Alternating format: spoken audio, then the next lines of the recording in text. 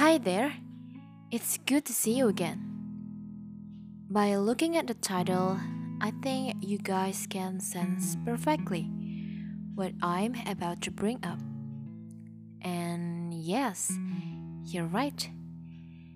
In this episode, I feel like sharing my thoughts on the ordinary yet deep, profound saying. Let's begin. Is it okay to not be okay? We all know that it is a rhetorical question.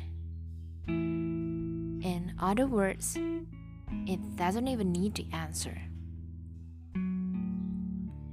It is not necessary. It would seem that everybody will come up with a yes. And who the heck will say no anyway? Right? But have you ever really figured it out? Haven't you been wondering why it has to exist? Or what's actually in it? And what does it want to say? Well, after thinking long and hard about it, I do believe it has much more to tell.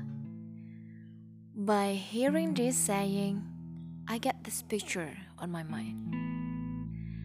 I imagine someone that is struggling so bad right now for certain difficulties that nobody knows, and that the time has come. This person can't hold it any longer and end up with calling it quits. No more fake joy. No more faking feelings. Desperate and helpless. Sounds terrible, doesn't it? So we've been taught at all times to live the life of perfections, and I like to call it the life of fantasy, the unrealistic one. We've been told to live the day with blue sky and shining sun, and to steer clear of cloudy and rainy days. Until we forget that we're only human after all. Every single of us is experiencing different kinds of emotions. We feel sad, happy, angry, lonely, confident, insecure, and so on. These emotions, they're just part of our life. They're part of our nature. I don't know whether you forget or you just deny it, that nothing lasts forever. Happiness is temporary feeling, and so is sadness. I want to let you know that it is okay to fall apart sometimes. It is okay to feel helpless, to feel down.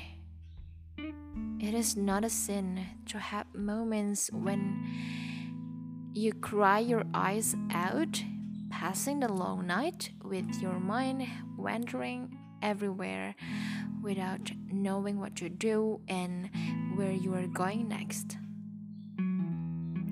It is even still acceptable to feel nothing at all, because these things, they do not define you. Your kindness, your heart, your warmth, and many other wonderful things about you that do. Hence, it's okay reaching out to someone, it doesn't mean that you are weak. Never ever worry about some people will dislike you for having those feelings and feel like you're gonna be desireless for that. It's worth remembering that taking care of your mental health is way more important. And you're not going crazy for having these thoughts. So be kind to yourself. If you feel like you need a break, take one. Yet bear in mind, you cannot let the sadness win. You have the greatest control of yourself. All things considered, it is perfectly okay to not be okay. The most beautiful rainbow comes after the heaviest rain with the tremendous storm. I can't tell you when it is exactly, but you'll definitely be okay again soon. So yeah, thanks for listening to this episode. Do subscribe for another updates. I'll see you again in episode 5.